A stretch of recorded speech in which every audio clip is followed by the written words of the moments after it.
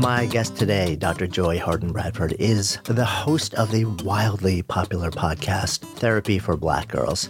She grew up in a small town in the South. She describes it as being so small that they didn't have a stoplight. They had a flashing light, and you would give directions by counting telephone poles to her dad's photography studio. And she had at the earliest age a deep devotion and interest in learning and teaching, which evolved into a fascination with psychology and eventually mental health services.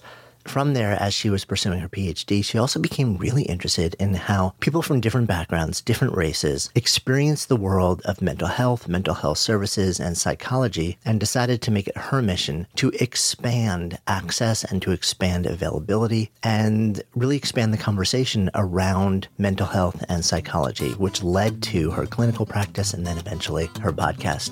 So excited to dive into this conversation today. I'm Jonathan Fields, and this is Good Life Project.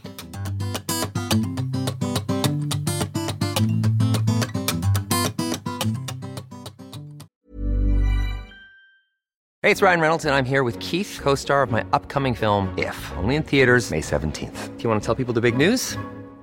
All right, I'll do it. Sign up now and you'll get unlimited for $15 a month and 6 months of Paramount Plus Essential Plan on us. MintMobile.com/switch. Upfront payment of $45 equivalent to $15 per month. Unlimited over 40 gigabytes per month. Face lower speeds. Videos at 480p. Active Mint customers by 531.24 get 6 months of Paramount Plus Essential Plan. Auto renews after 6 months. Offer ends May 31st, 2024. Separate Paramount Plus registration required. Terms and conditions apply if rated PG.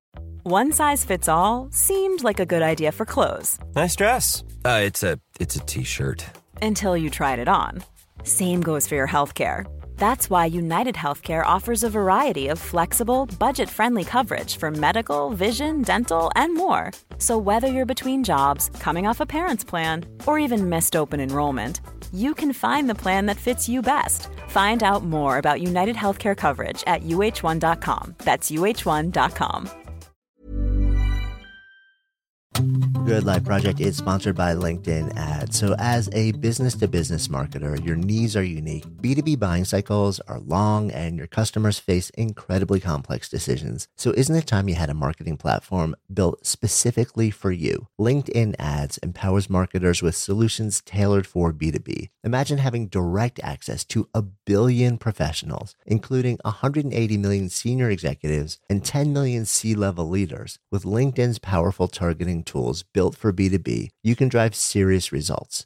LinkedIn Ads generated 2 to 5 times higher return on ad spend than other social platforms in the technology space. We've actually tapped the power of LinkedIn Ads a number of times ourselves, and the campaigns have been really successful. If you're ready to revolutionize your B2B marketing, try LinkedIn Ads with a $100 credit on your next campaign. Terms and conditions apply. Go to linkedin.com/goodlifeproject to claim your credit. That's linkedin.com/goodlifeproject, or just click the link in the show notes. Terms and conditions apply.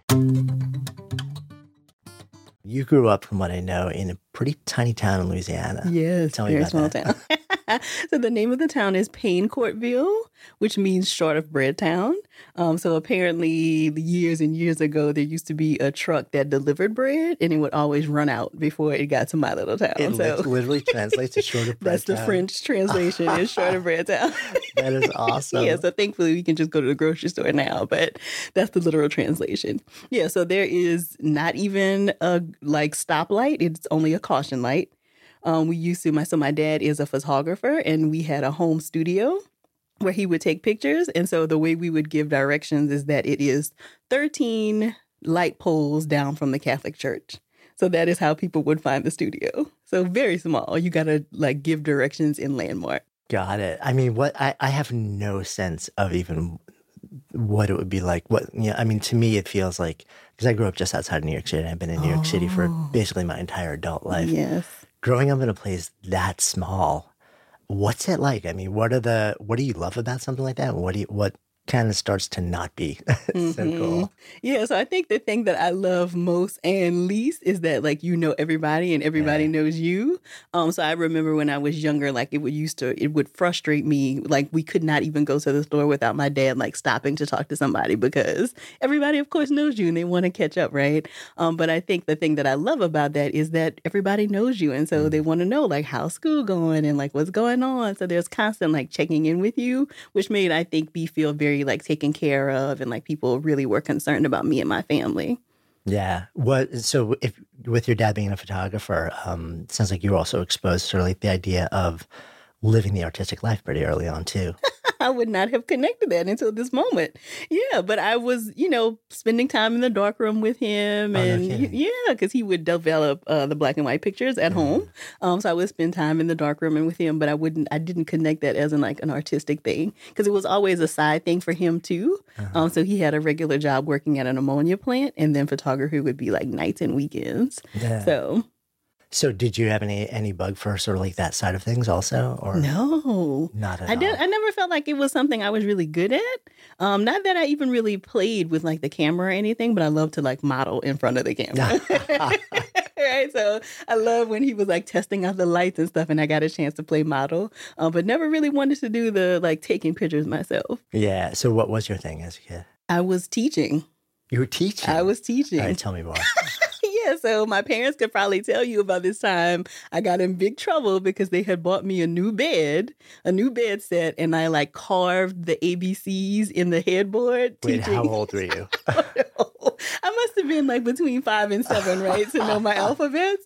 But I was teaching my stuffed animals the alphabet, and I carved it into the headboard. Yeah, so I always wanted to be a teacher. That was my thing when I was younger. Wow. So even at the earliest age, you kind of knew that there was something in you that said, I want to help people learn. Yeah. Did that show up in other ways as you sort of moved along in the earlier parts of life? Probably in that I was like always like the older bossy cousin. So my mom also has 6 sisters and 4 brothers, which means I grew up in a huge family. I have lots of first cousins. We would always spend a lot of time like at my grandmother's house after school. So I was always kind of like tutoring people and like, giving out directions about what we're going to play after school and that kind of thing. So I think it showed up in those ways too. Yeah. So siblings, brothers, sisters? 2 younger brothers. Yeah. Close? Yeah. So my mother, I actually just told this story. Somebody on one of my Facebook Lives asked me, how did I get my name? And my mom named us all very simple names so that we wouldn't have trouble like spelling our names when we got to kindergarten. So my name is Joy and my brother's names are Todd and Chad. So there's no like real confusion about how confused you can get in spelling your name. That's funny. We should have thought about that naming our daughter. Actually, our daughter's name is Jessie, but it's spelled the way that most boys would spell it, Jessie. So constantly she's like, there's no I, just E. Jessie. Yes. So you, I mean, it sounds like also you were a pretty devoted student. Mm-hmm. Yes. How does that show up? I mean, was it, and I'm actually really curious when I sort of meet somebody who seems like was really academically driven at an early age, I'm always curious what's underneath that. Like, what's the driver for that? Yeah, I don't honestly know, but I always like had this competitive thing with myself. Like I always wanted to be the best. And I think it showed up in academics because I had no like sports talent or, artistic like we talked about. So I think academics felt like it was my thing. And I also had an older cousin. I guess he is about at least 10 years older than me, who like went to school. And so when we went to college in New Orleans, and so when he would come home for like the holidays, he would like share these stories about what was happening on campus and that kind of thing. So I think in some ways it was like connected to my older cousins who had already gone off to college and me feeling like, okay, that's the thing that I'm going to do and I want to be really good at it. Yeah. You also, I know I've heard you share a story about, I guess it was coming to senior year in high school. You worked really hard to be the valedictorian. Yeah. And were called in for a disconcerting conversation. Yes. Yeah. So that work actually started before senior year because, of course, to be valedictorian, like you got to get your grades in order, like starting freshman year. And was that an aspiration? Like, absolutely. So I don't know if you heard this part of the story, but in Louisiana, and I don't know if they still have this, all of the valedictorians got to be on a commercial at the governor's house. And so they would like flash your picture in your high school. And I was like, I'm definitely going to be on that commercial. I did not know that part of the story. Yes. I still have the videotape if my brother didn't like record Ninja Turtles or something over it. So I definitely knew I wanted to be on the commercial. So I worked really hard, like starting 9th grade year, like to get the best grades possible because I needed to be on that commercial. So what happened is that it was myself and then another white classmate who like were kind of neck and neck all throughout school. And I still was like just mainly competitive with myself because I was like, I just got to be better than I was last time. But she and I had very close GPAs. And so we were in an English class together, and we were called, or I was called into the English professor, well, not professor, English teacher at the time. He called me into his office after class one day and said, hey, you know, I know that you and her are kind of neck and neck with grades. And, you know, I've had conversations with her parents. And if she gets an A on the English final, then I will give her an A in the class and you guys will be tied for valedictorian. So, of course, I was hurt. I was, you know, devastated because I felt like that was very unfair. You know, she had clearly not worked as hard as I had. And it felt like this was like an unfair advantage she was being given.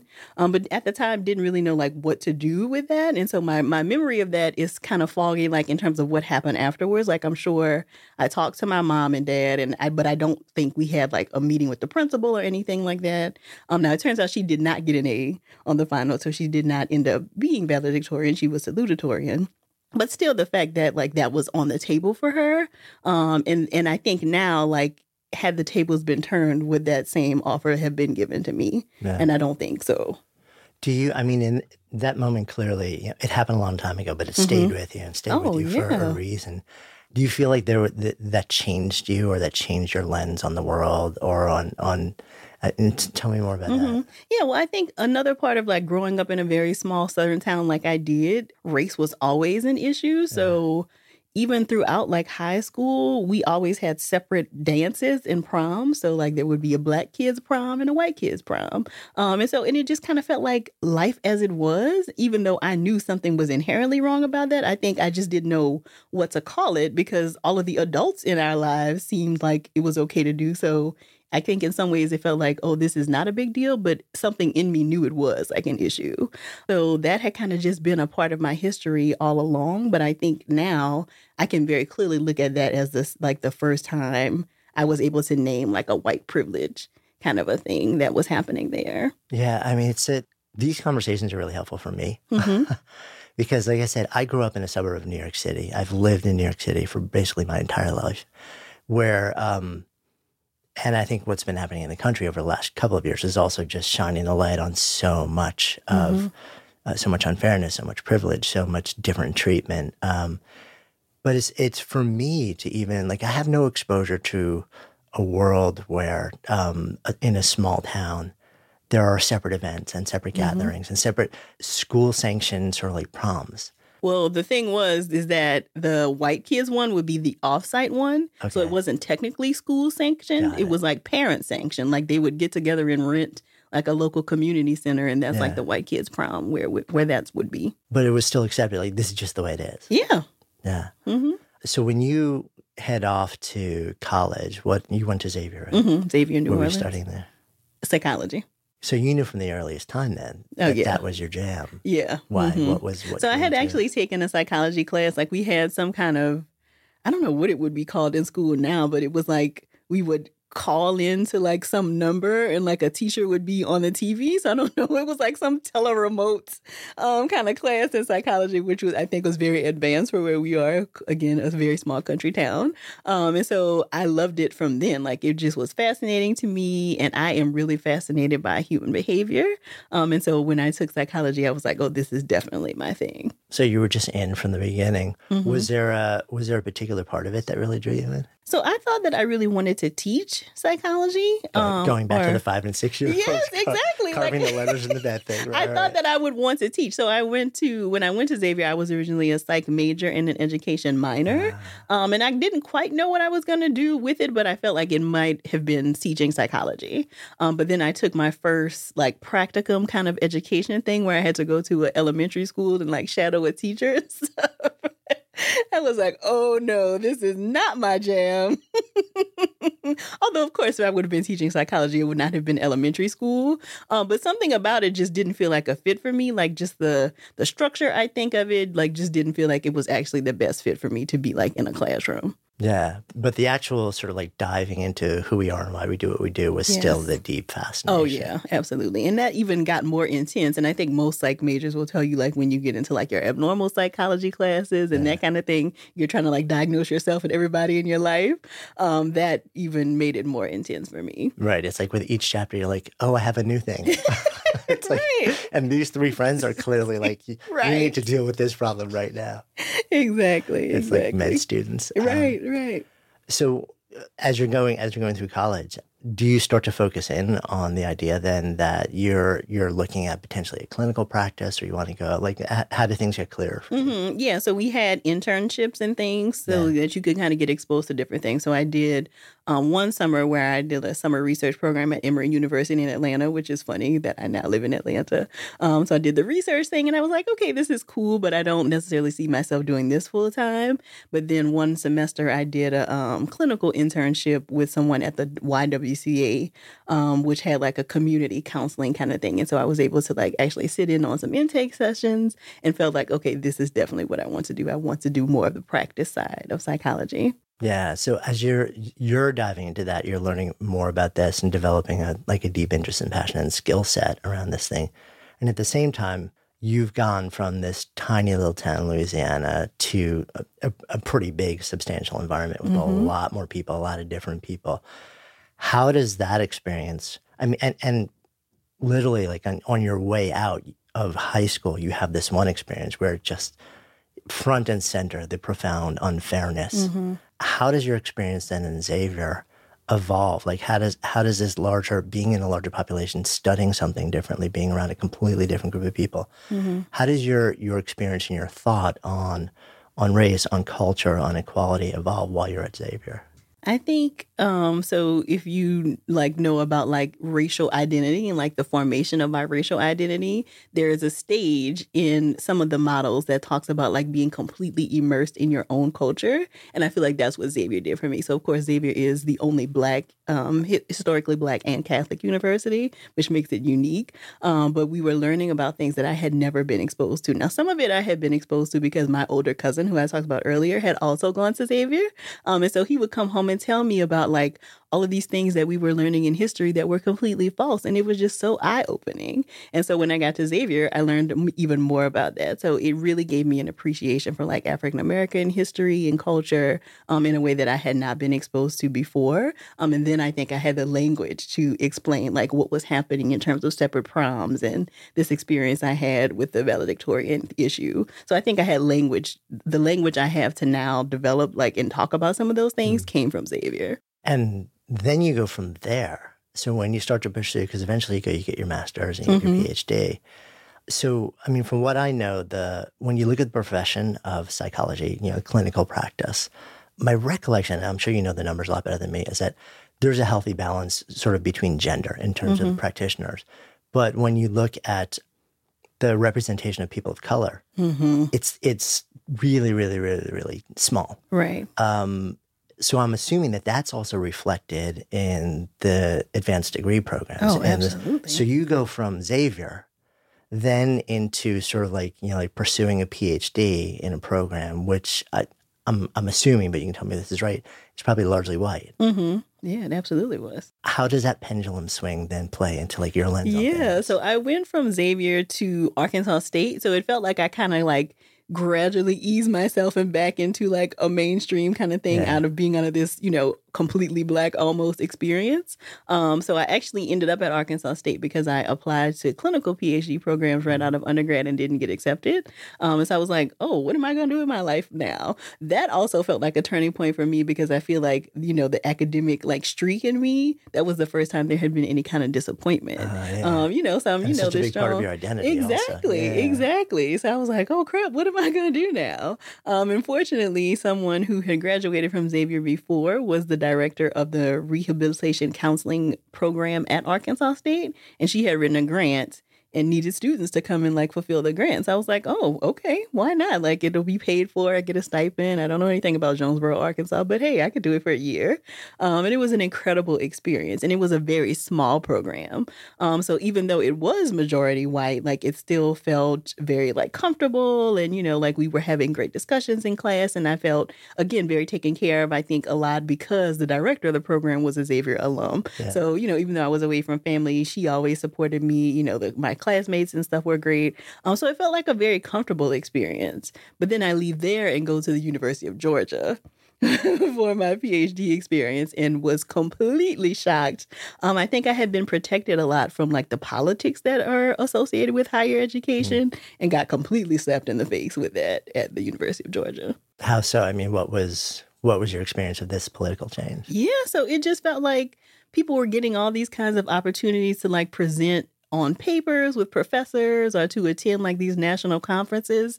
And it was like, how did y'all even find out about this? Like, is there a listserv somewhere that I'm not, privy to? And it was clear that it was just because certain students had certain relationships with professors who usually were white. And they would allow them to be like second or third author on a paper or go and present at a conference. And of course, that stuff is completely important, especially if you want to like be a professor or be a researcher. And it just felt like students of color did not have those same experiences. So I think those were some of the first times I realized like, okay, there's a lot of politics, a lot of unspoken rules that go on here that I really need to kind of be mindful of.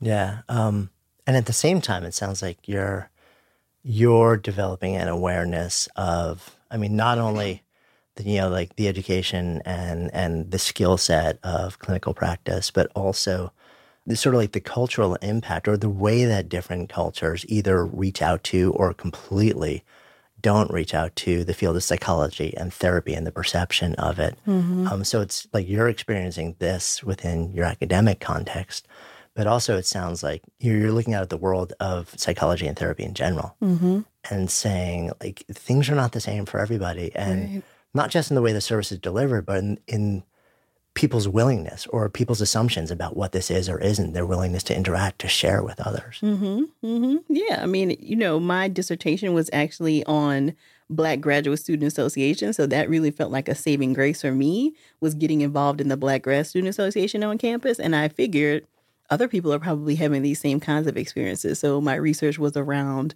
finding other students at predominantly white institutions who were involved in Black Grad Student Associations and whether that helped to mediate their experiences of depression and anxiety, which I found it was actually accurate. The research actually supported that, but also gave me information about like how incredibly stressed Black grad students are at predominantly white institutions. I mean, grad school is like incredibly stressful and anxiety provoking for lots of people, I think. I don't think anybody kind of just walks through grad school. But I think especially for Black grad students at white campuses, it feels, in some ways intolerable. And like you have all of these other stressors on top of just trying to get the work done. So what are some of the other stressors and how does that actually show up in their experience? Yeah, so I think some of the politics are very surprising for people.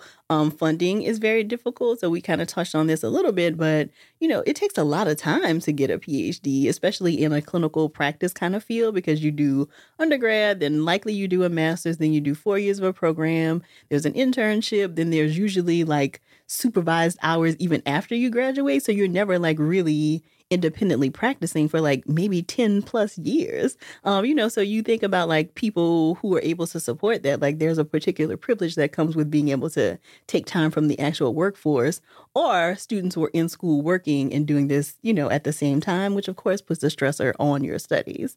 So finances were often an issue. Also like the relationships people would have with families. So kind of being like, maybe you're the one who made it. And what does that mean for going back home? So are you still able to have some of those relationships with people who, knew you from your small town? And what did that look like? And I mean, tell me more about that part of it. Is it because then, is what you're saying, because then you potentially go back and you either are different, you're viewed differently, and it pushes you away from Absolutely. Yeah, absolutely. I think, a lot of that I think was mediated from my family because I had already had cousins who had pursued master's degrees. So I think a lot of that way had been paid for me. But a lot of people, they are the first one in their family to get like a master's or a PhD. And so sometimes there's tension with, oh, you think you're better than everybody else, or, you were able to kind of get out. And so how do you still manage some of those situations with family who may not really understand what you're doing?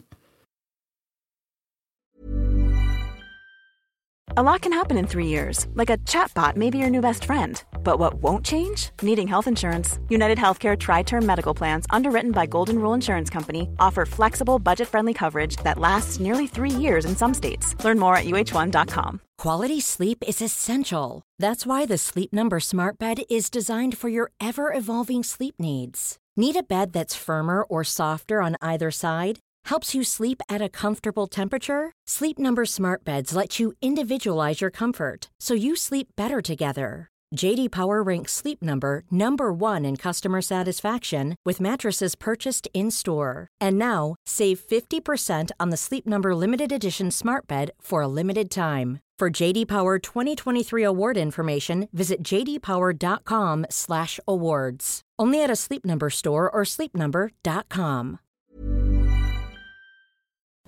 Good Life Project is sponsored by Lexus GX. So have you ever owned something that inspired you to just up your game? For me, it was this high-end mountain bike. I love the ultralight frame, the suspension, the precision gearing, and I realized it deserved to be ridden to its full potential. So I started training harder so I could experience the joy it could give back to me. And it paid off. That bike helped me discover just new levels of performance and straight up joy. When we own exceptional things, they inspire us to do exceptional things. The all-new Lexus GX has an exceptional capability that will have you seeing possibilities you never knew existed. Its advanced technology and luxurious interior mean that wherever you go, you'll never go without. Imagine tackling rugged landscapes with the available 33-inch all-terrain tires and multi-terrain select, then unwinding with the available front-row massaging seats. This is a vehicle that inspires you to go further, to live up to its full potential. So why settle? Live up to the all-new Lexus GX, luxury beyond limits. Experience amazing at your Lexus dealer.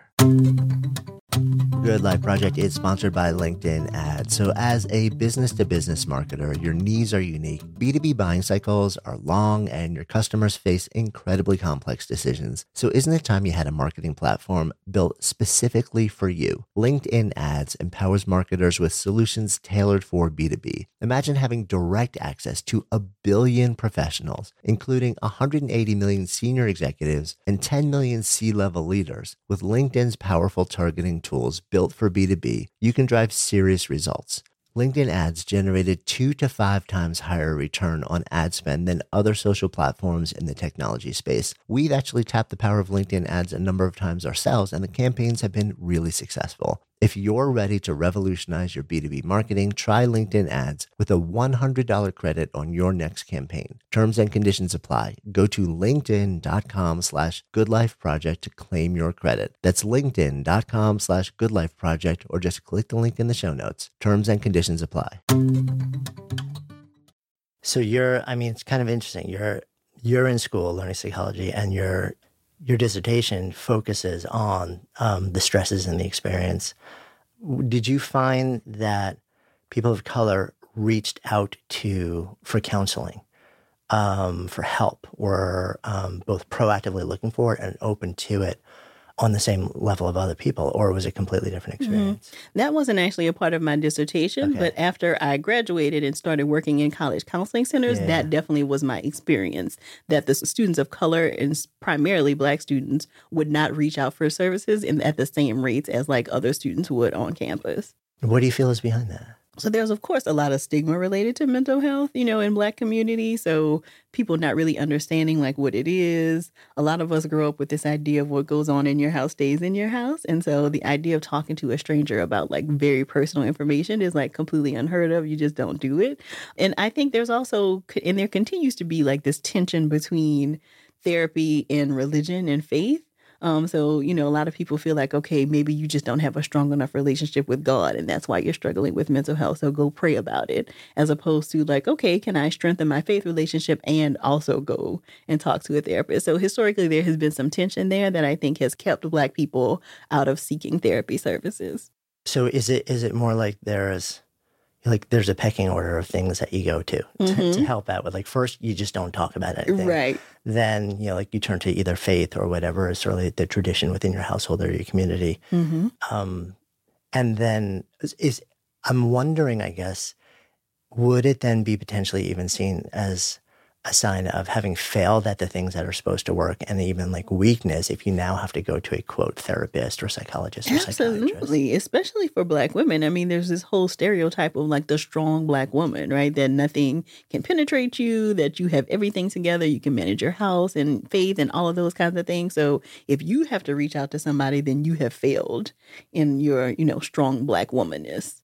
Yeah. Were you, I mean, so you're seeing this as when you're actually afterwards on the counseling side. Did that surprise you at all, or?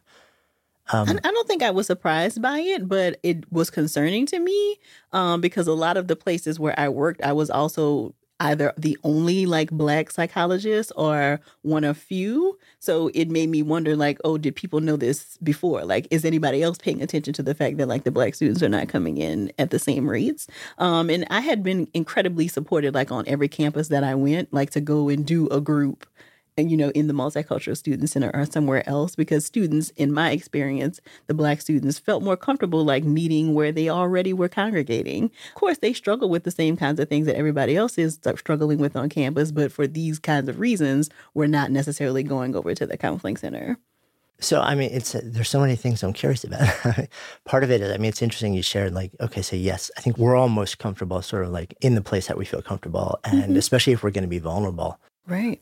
We want to do it in a place that is safe, you know, and whatever the structure is, whatever the things that need to be. And sometimes that is literally the physical place that we feel safe. But also part of safety is the person who's leading this conversation, or the person who we're relying on, the person who we are, quote, surrendering to and trusting. Are they safe? Right. And if then part of what you're sharing is most of the counselors at the center were white, how does that play into the feeling of safety and a feeling of willingness to actually seek help from somebody who is of a different race?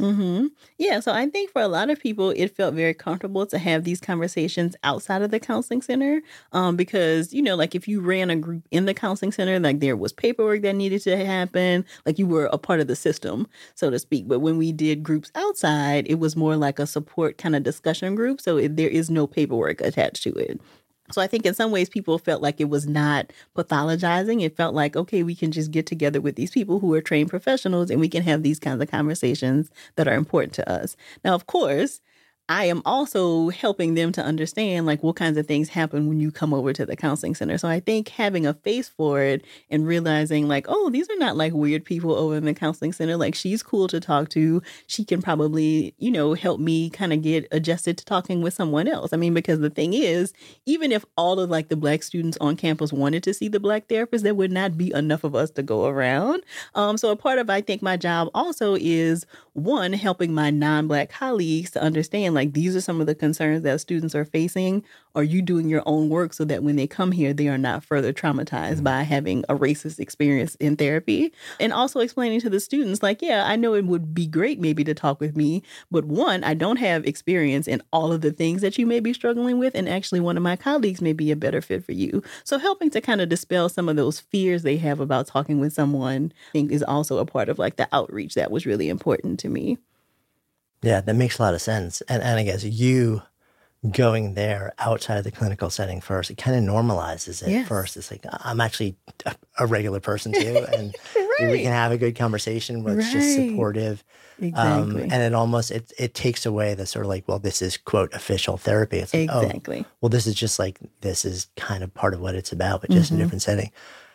When you then go back to the counseling office and you have the conversation with your non-white colleagues, were they actually aware of the phenomenon that you had noticed? And were they open to the idea of re-examining the nature of the way that they were interacting with people? I would say for the most part, people were, because I think it's a special kind of personality that is attracted to like college student mental health, because it's different than any other kind of practice. You know, it's like lots of people will talk about. So I feel like most people were very supportive and wanted to find ways, but hadn't before like Black women were on staff, hadn't been able to kind of get into the community because, you know, they were very close off to it. You know, like who are these people and why do they want to come talk to us? But I think once there were more Black women on staff, then we were able to kind of create conversations that the campus really needed. So you say once there were more Black women on staff, how does that actually happen? So I think it would be difficult for me to go somewhere where there were no other Black women on staff, because that would make me think either this town is not attractive for Black women, like it doesn't feel good to live here, or something about like this culture doesn't make it feel like Black women want to be here. So I would definitely be asking lots of questions of any place I was interviewing that didn't have Black women on staff. But I think once you get one person there that can attest to like, okay, this feels like a comfortable place. I think you would like it here. You know, these are the kinds of things we can do on campus. Then it makes it easier for more people to go there. So I think a lot of it is in like the recruitment and like the targeting and making sure that people are applying so that you can kind of get them to come and visit campus. Yeah. Were you that first person anywhere that you had worked?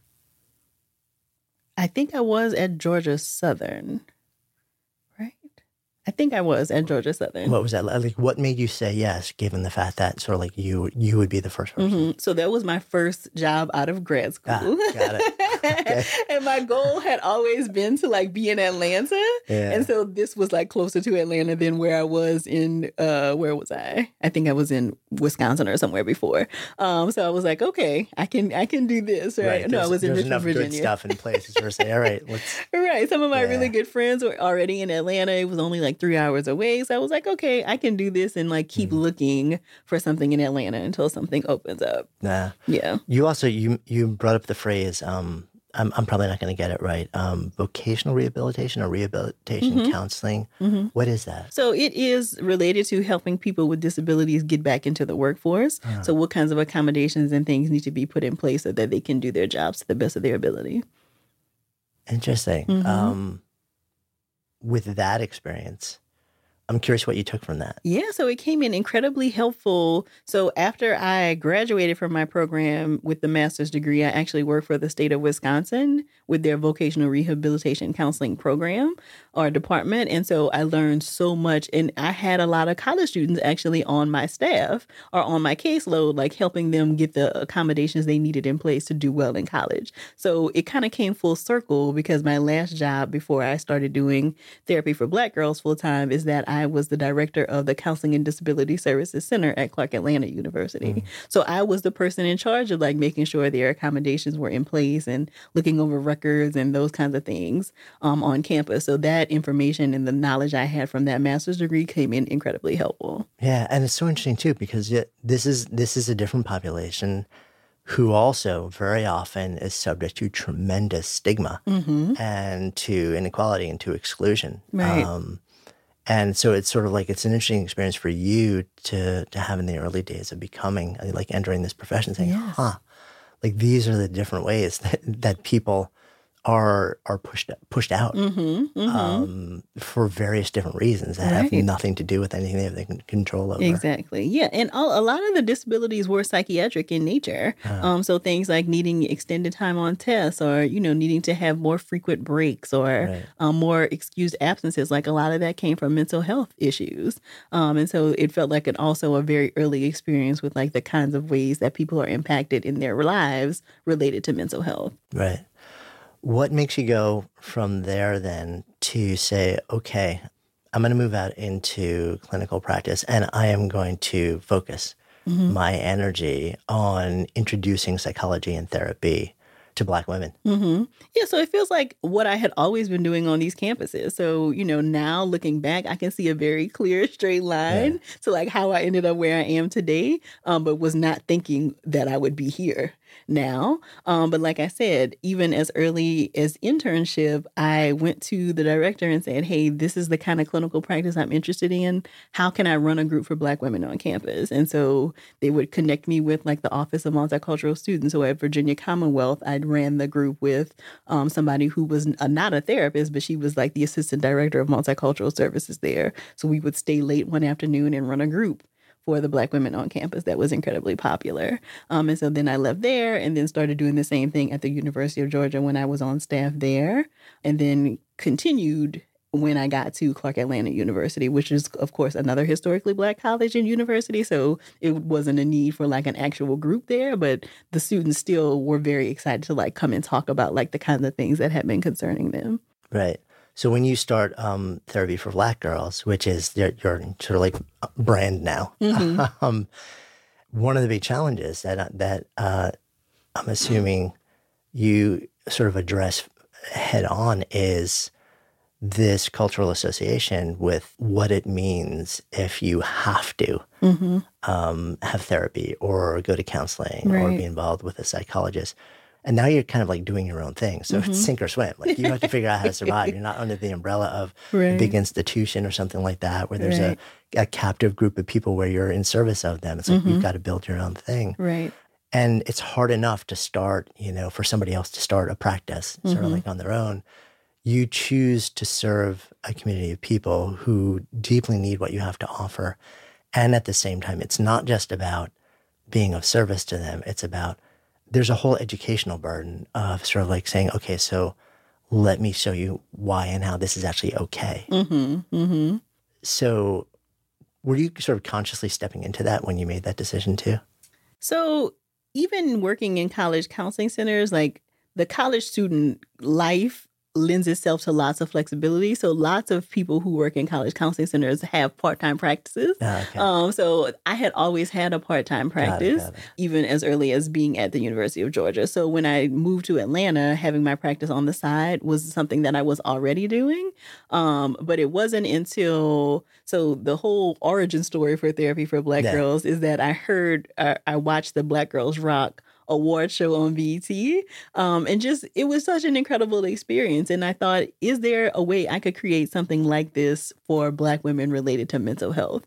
And it feels like it has kind of, in a lot of ways, become that. So my whole goal was to like make it kind of cool. Like, how can I talk with people about these, very like 10-syllable words and all of these diagnoses and stuff like that? How can I talk with people about this in a way that feels very relevant and accessible to them? Because you mentioned earlier, like, the idea of having to go to therapy. But I also want therapy to be something people want to do, because I think it's a very unique experience to like go somewhere by yourself for an hour a week and just talk about yourself. Like, I don't think we often get those kinds of things. And so I also wanted people to understand that therapy is not something that you want to just think about like when it's a crisis situation or if it's mandated, but how could you actually be improving your life by going to therapy for lots of different reasons? Yeah, and it's not even that it's there's no shame associated with it, but actually it is effectively the way you're positioning it is it's a form of self-care. Yes. And also self-care is okay. Right, and necessary. Right. We only have one us. How do you feel about that phrase, self-care? Because it's it's so much a part of the conversation right now. It's on Instagram, on like a million different posts. It's hashtag left and right. What's your take on just the phrase? Yeah, I feel like I need to like find some history of like how it has blown up in the way that it has. And of course, we were already talking about self-care because, it's my training, right? But it feels like somewhere in the like last 5 years or so, it has become very much a buzzword.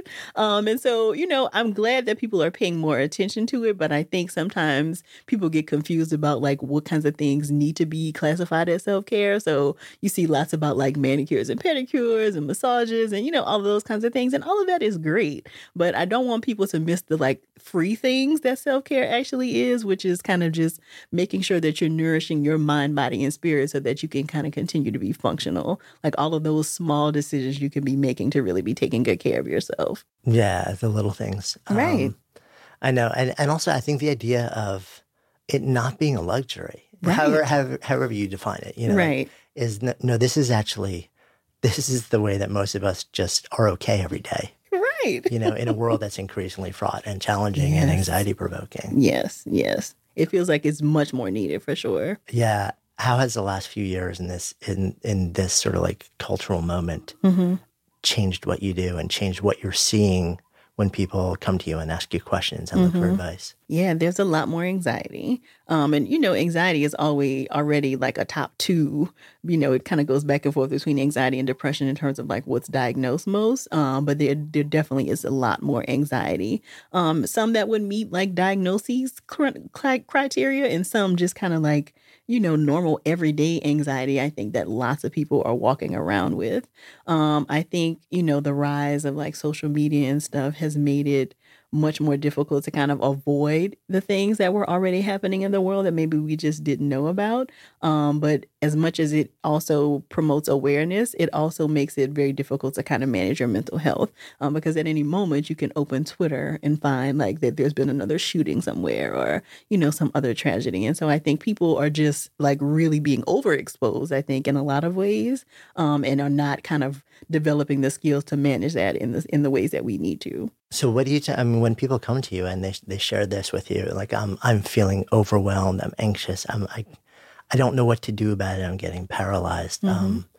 What are some of the things that you share with them to be okay? Yeah, so one, helping them to develop some limits around like their engagement with technology. I know it's easy because we all have these phones in our pockets, or they're readily accessible. But making sure they're putting things in place so that they are setting healthy boundaries with it. So that may mean kind of cutting it off, several hours before bed, or like turning notifications off, like all the things you need to do to protect your psyche from, some of the traumas that you might see when you open up Facebook. So I think having conversations about that has become much more a part of my work than it was like 5 years ago. Yeah. You, so the way I became aware of you and your work is actually your podcast. And I started listening. This is awesome. And you guys have to listen, by the way, Therapy for Black Girls podcast. I know the podcast is sort of focused on Black women as listeners. It feels to me as like a middle-aged white dude in New York listening. I'm like taking notes listening to you. But on two levels. Like one is you could just get great wisdom for anybody who's moving through stuff, and we all are. But also for me as somebody who is really just trying to better understand my role as a middle-aged white guy in modern society, and see and understand the things that people of color are moving through that I've probably been pretty blind to for most of my life. It's been interesting because when I listen to your podcast, I hear not only great advice, but I also hear cultural experiences that I'm not in that conversation. I don't have that same conversation in my head. It's just been fascinating for me, being who I am, to listen to it on a regular basis. Okay. Yeah. I think I was very shocked by how many like non-Black women were listening to the podcast. Because of course, again, it is very much for them. Like that is who I'm making the podcast for. But lots of like non-Black therapists will tell me they listen to and like get great information. And I'm glad, like, I feel like that's like a happy byproduct of the podcast, that other people can also get really good information that may help them to have less traumatizing, again, experiences with people of color and Black women in particular in their therapy offices. So if it can help in that way, I'm glad to hear that too. Yeah. So it's interesting. So then your sort of like, quote, primary listening audience is Black women, but also it sounds like you're really also looking to speak to therapists. Well, I'm not looking to speak to them. But they they are just getting good information from it. Yeah. And I hadn't thought about that ahead of time. What was actually the initial incentive? So like there are, like 100 different ways that you could be of service. You chose to, like, one of the primary forms for you is media. Is hosting conversations, is sharing ideas, is sharing in the form of a podcast. Right. Why? So it started out as a blog. So Therapy for Black Girls actually started as a blog. Right. But I was way less consistent with blogging than I am with podcasting. And I think I just was never able to get like the immediate feedback from my readers that I get from the podcast listeners. So, podcast listeners are a very different breed of people, right? Even though lots of them, I'm sure, read blogs, but I think the intimacy of the medium really makes people feel like they want to talk back to you. And so, I was just getting so much feedback very early on from the podcast that it made it easy to kind of continue, and it made it very clear that people needed this and that they like appreciated the information. So it really has kind of just accidentally been that podcasting was the thing that connected to people, because I already had said, like, I already had blog pieces on the website that people just weren't, grasping in the same ways. Good Life Project is sponsored by Lexus GX. So have you ever owned something that inspired you to just up your game? For me, it was this high-end mountain bike. I love the ultralight frame, the suspension, the precision gearing, and I realized it deserved to be ridden to its full potential. So I started training harder so I could experience the joy it could give back to me. And it paid off. That bike helped me discover just new levels of performance and straight up joy. When we own exceptional things, they inspire us to do exceptional things. The The all-new Lexus GX has an exceptional capability that will have you seeing possibilities you never knew existed. Its advanced technology and luxurious interior mean that wherever you go, you'll never go without. Imagine tackling rugged landscapes with the available 33-inch all-terrain tires and multi-terrain select, then unwinding with the available front-row massaging seats. This is a vehicle that inspires you to go further, to live up to its full potential. So why settle? Live up to the all-new Lexus GX, luxury beyond limits. Experience amazing at your Lexus dealer. Imagine the softest sheets you've ever felt. Now imagine them getting even softer over time. That's what you'll feel with Boll & Branch's organic cotton sheets. In a recent customer survey, 96% replied that Boll & Branch sheets get softer with every wash. Start getting your best night's sleep in these sheets that get softer and softer for years to come. Try their sheets with a 30-night guarantee. Plus, get 15% off your first order at bollandbranch.com. Code BUTTERY. Exclusions apply. See site for details. When you need mealtime inspiration, it's worth shopping Kroger, where you'll find over 30,000 mouth-watering choices that excite your inner foodie. And no matter what tasty choice you make, you'll enjoy our everyday low prices, plus extra ways to save, like digital coupons worth over $600 each week. You can also save up to $1 off per gallon at the pump with fuel points. More savings and more inspiring flavors make shopping Kroger worth it every time. Kroger, fresh for everyone. Fuel restrictions apply. Other than the fact that you found that other professionals and people of all color were listening, were there any other really big surprises? I think just how many people listen has been incredible to me. I mean, you know, I think, and I still try to figure out like, okay, what's going to be the marketing plan and, you know, all of this stuff. But really, it has just spread by people telling other people like, hey, you should check this out. Or, you know, they love one particular episode and they're sharing it with everybody in their circles, you know. So it has just been an incredible word of mouth campaign, which, of course, is right, the best marketing, right, that you can get.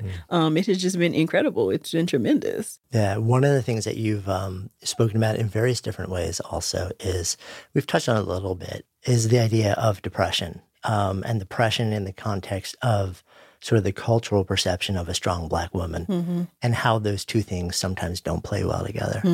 Talk to me more about this. Yeah, so I think, you know, for people who have either invested consciously or subconsciously in holding this idea of a strong Black woman, sometimes they miss the signs of depression. So they're so busy trying to take care of other people, they don't realize like how low their own motivation is, or that they're not interested in doing things that they used to do. Or, you know, some of those signs of depression are very easily missed because you're so outward focused. And so if you're not paying attention to kind of what's going on in your body and your mind, then you miss some of those signs that could indicate like, hey, I'm in trouble here. You know, I probably need to go and talk with somebody about this. Yeah. You also, not too long ago, dropped an episode. I'm trying to remember the title of it. It was 5 minutes. I think it was your U.S. Open moment. Oh, yeah. That was several episodes ago. Which was one of my booster sessions. Yeah. It was not a normal episode. It wasn't one of your regular sort of longer deep dives. And but it was about what happened, I guess, at the U.S. Open with Serena Williams. Right. Tell me a little bit more about that moment, and also what you said and why you felt compelled to just basically turn on the mic and say, there's something I need to get out. Yeah. So, I mean, so you have listened to the episode, so you know I'm big on pop culture. So I'm always paying attention to like, what are people talking about right now? And if there's a slant that I can take for the podcast, then I usually try to connect it. So I just remember that moment. And, you know, Serena, I'm not a huge tennis fan, but I'm a huge Serena fan. And so have followed her career and like just the ways that she has consistently been vilified in the media. And like, she can just never do anything right, it feels like. So in this moment, you know, where she's kind of making her comeback after the baby and, you know, all of these things, like it just felt like such complete frustration in a way that I think lots of Black women were able to connect with, like that you just never can get a break. And so, you know, that was a lot of conversation I saw online. And that was when I shared this story about the valedictorian speech. Like, what was the moment in your life where you realized no matter how amazing you are, like nobody would give you anything? And so I shared that speech and other people were able to connect with, because I think, again, like a lot of Black women have that moment, like, or the first memory of like when you knew that the world was not the same for you as it is for other people. When you share something like that, do you think about the way that you're putting it together and the potential response to it differently than one of the sort of more regularly scheduled, like a longer, more prescriptive type of offerings? Yeah. I don't necessarily think about it more, but I do think in hindsight, those are some of the ones people like the most. Because again, I think when I'm just like asking questions of another therapist, or I'm talking about like whatever the topic is, people don't necessarily get to know me as much. But on those shorter episodes, when I'm connecting it to more of my experience, then they get to know me more. So, even though they're hearing my voice every week, I'm not necessarily sharing a lot about who I am and what's going on with me. And so I think people really like those episodes where they can connect to like, who is Dr. Joy behind the mic? Yeah, I mean, it's more like you say, you do a lot of interviewing of other people, sharing other people's voices. It's like your moment to say like, okay, this is what's going on inside of my head. Yeah. As you become an increasingly public person, how does that land with you, being that person and being both having a platform and a voice and large numbers of people now listening to you, but also, along with your ability to actually share what's on your mind is the ability for other people to share what they think about you and what you're saying as well. Are you okay with that? Like, how do you navigate that? Yeah, so that's something I feel like I'm like learning to navigate, because I think because I have become more public and, the podcast is more popular now, I definitely am getting more like critiques in a way that don't feel like fair critiques or helpful critiques. Like, people have different opinions and that feels fine, but people will sometimes send me like nasty emails, which feels very, off-putting and like, I think always causes me to take a step back, like, okay, what's going on here? And I think because of my clinical training, I'm able to kind of quickly see this is likely more about them or something they have going on than it is about me, but it's still off-putting, because I feel like I'm trying to do really good work for people and, be of service and use my skills and knowledge to help other people. So I think it always feels like a slap in the face when I get some of those emails. But again, my clinical training, I think, helps me to kind of make sure that I'm putting that back on other people. But I don't know how that will increase as I become more public. I would imagine it gets more and bigger and bigger. So I don't honestly know like how I'm going to deal with it. Yeah, I mean, it's an interesting thing as your audience. Like there will be a time where you're talking to 10 times the number of people you're talking to now, and 10 times the number of people. A percentage of that will feel both the entitlement and the need to want to share what's on their mind. About your thoughts and you. I think it's I'm so curious how different people dance with that, and also how culture and how race and how ethnic backgrounds play into both the way you step into that role and the way that people choose to respond to you, because it's got to be different. Like they're probably, I can't imagine somebody, like every single person saying, I'm going to respond the exact same way to everybody no matter what. Right. Of course. Yeah. I mean, I definitely have had some attacks. Again, my stuff is made for Black women. And so overwhelmingly Black women have been incredibly supportive of me. But, the directory for therapists has gotten lots of press as well as the podcast. And so sometimes I will get comments from like non-Black people about like, well, why therapy for Black girls? Like, what about white girls? Or what about all of these other kinds of things? And that I choose to not even engage with because it feels like that's not a good use of my energy. But again, like you're saying, as the, popularity increases, there will be maybe 10 times more of that. And am I always going to be able to ignore that? I don't know. So some of it definitely has had a racial slant to it, but some of it has not been like a race kind of thing. It's more of like who are you? You're annoying kind of thing. It's a typical internet troll type of stuff, right? It's why I never read the comments on YouTube. Right. You get It's just always comments. A really bad place to be. But that has been really difficult for me too, because a part of what's really important to me is to make sure I'm very connected to my community. Like it's how I make sure I'm giving them content that they want to hear. I'm constantly soliciting their feedback. And so some of that requires me to read comments because I'm wanting to be in community with them. But of course, then every now and then you will run against something that's like, not community nice behavior. And, you can't help but read it. Yeah, I mean, it's interesting. As you're saying that, what just popped into my head was that in a past life, the majority of what I put into the world was as a blogger, writing books, and then but really spending years as a blogger, putting out a lot of stuff. And in the early days of blogging, we were all really excited when the early platforms came out and you actually could add comments. Right. And it was a conversation. And then you started realizing there were more and more comments. And then you started realizing, oh, I don't like some of these comments. And people are coming to my house and attacking me in my front yard. Right. And then you have like the decision, am I just going to let it hang out there? Am I going to delete it? Am I going to censor it? Am I going to respond to it? Am I going to let my community respond to it?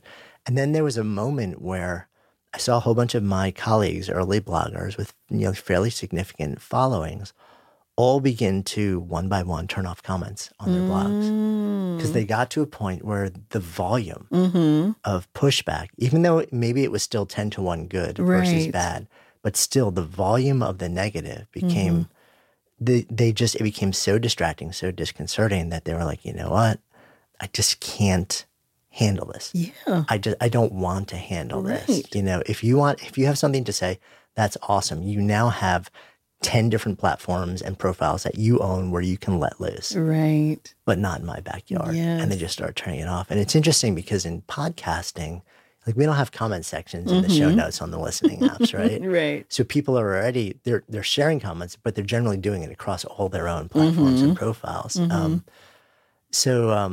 Yeah, I mean, I think we're not at the point, but my sense is that a lot of us are sort of exploring how to navigate this, especially because you put strong opinions into the world, like I do. I think we all do, because it's kind of not worth doing if you don't do that, right? Which means you're going to provoke reactions.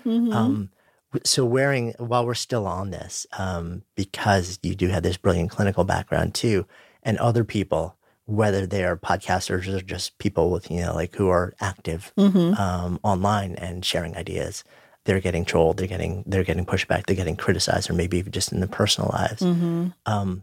What are one of the two sort of like most effective things that you do that maybe other people could do also to handle a level of increasing criticism without crumbling? I hired people.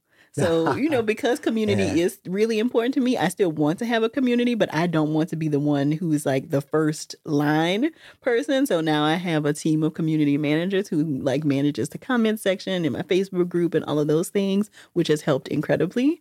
And I also have a virtual assistant who like manages my email. So, by the time it gets to me, it is like either really, really washed down or not at all, right? Like they will just take care of it for me. Because the content is what is most important to me, like making sure people get good information. I feel like dealing with that stuff really was taking away too much of my energy and focus.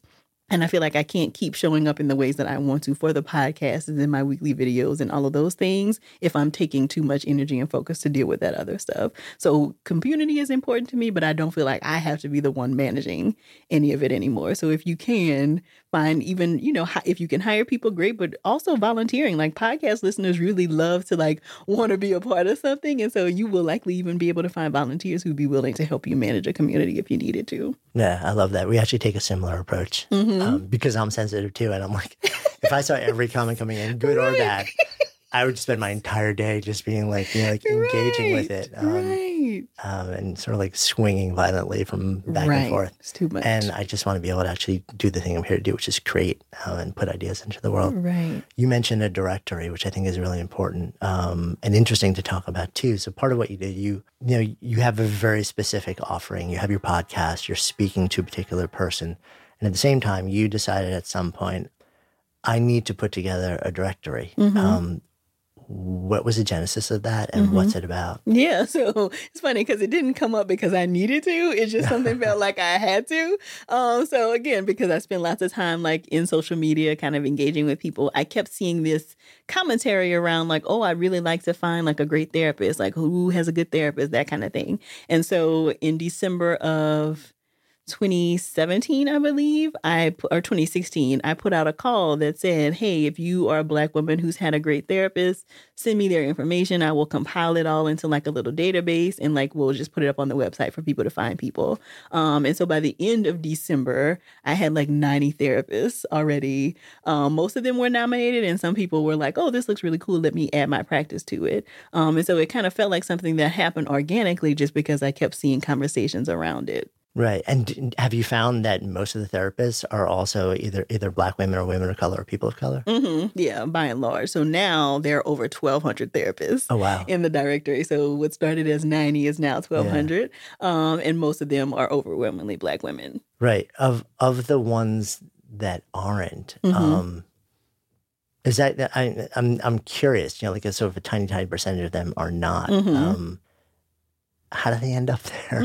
Is it just because women of color, Black women are saying like this person? I guess maybe the other question is if everybody is nominating, do you get people saying like, this is my therapist, they're fantastic. They really understand me, my story, like where I come from, my unique concerns, especially as a woman of color. And they're white. Yeah. So actually, it's not a nomination thing anymore. Okay. So now you can just list your practice as a therapist. But a lot of therapists who were originally nominated were not Black women. So a lot of, again, like there are just not enough Black therapists to go around for everybody who would want one. And so that means lots of people are working with non-Black therapists. And people were having fantastic experiences with people who were not other Black women and they wanted to nominate their therapist. And they would even say that like, hey, this is not a Black woman, but this person has been amazing and I love them. So of course I would add that. So anybody has the option to join the directory. It just has so happened that most of the people who are listed are Black women. Yeah. So when you sort of look at what you've created now, you've got a media brand, you've got a service brand, you've got a directory, you've got a community, which you mentioned, which happens online. When you look to the future about what you want to create and where you want to go with this, do you have a clear sense of what that looks like, or are you just kind of more open to what it needs to be? I feel like I'm very open, but my community has been very clear in that they want more in real life events. They want an opportunity to come together. They've been asking for some kind of retreat or something. So I feel like that will be a part of what happens like in the very near future. Is that something you want to do just on a personal fulfillment level? Yeah, I feel like I want to like see these people in real life who have been like so incredibly supportive. But I feel like I need to find people to do that because like event management and planning does not feel like a skill for me. So I feel like I also want to find like the right people who can bring to life like this vision. Because of course, if I'm going to do it, I want it to be something that like really feels like a Therapy for Black Girls event. And I want it to have the feel of like, oh, we're just hanging around like listening to the podcast in some way. So I wanted to have a certain feel that's still very consistent with the brand. Yeah, that makes a lot of sense. So we're sitting here in the context of this Container Good Life project. If I offer up the phrase to live a good life, what comes up? To be connected. To be connected to others who you love. Thank you. Yeah, thank you. Thank you so much for listening, and thanks also to our fantastic sponsors who help make this show possible. You can check them out in the links we have included in today's show notes. And while you're at it, if you've ever asked yourself, what should I do with my life? We have created a really cool online assessment that will help you discover the source code for the work that you're here to do. You can find it at sparketype.com. That's SPARKETYPE.com, or just click the link in the show notes. And of course, if you haven't already done so, be sure to click on the subscribe button in your listening app so you never miss an episode. And then share the love. If there's something that you've heard in this episode that you would love to turn into a conversation, share it with people and have that conversation. Because when ideas become conversations that lead to action, that's when real change takes hold. See you next time.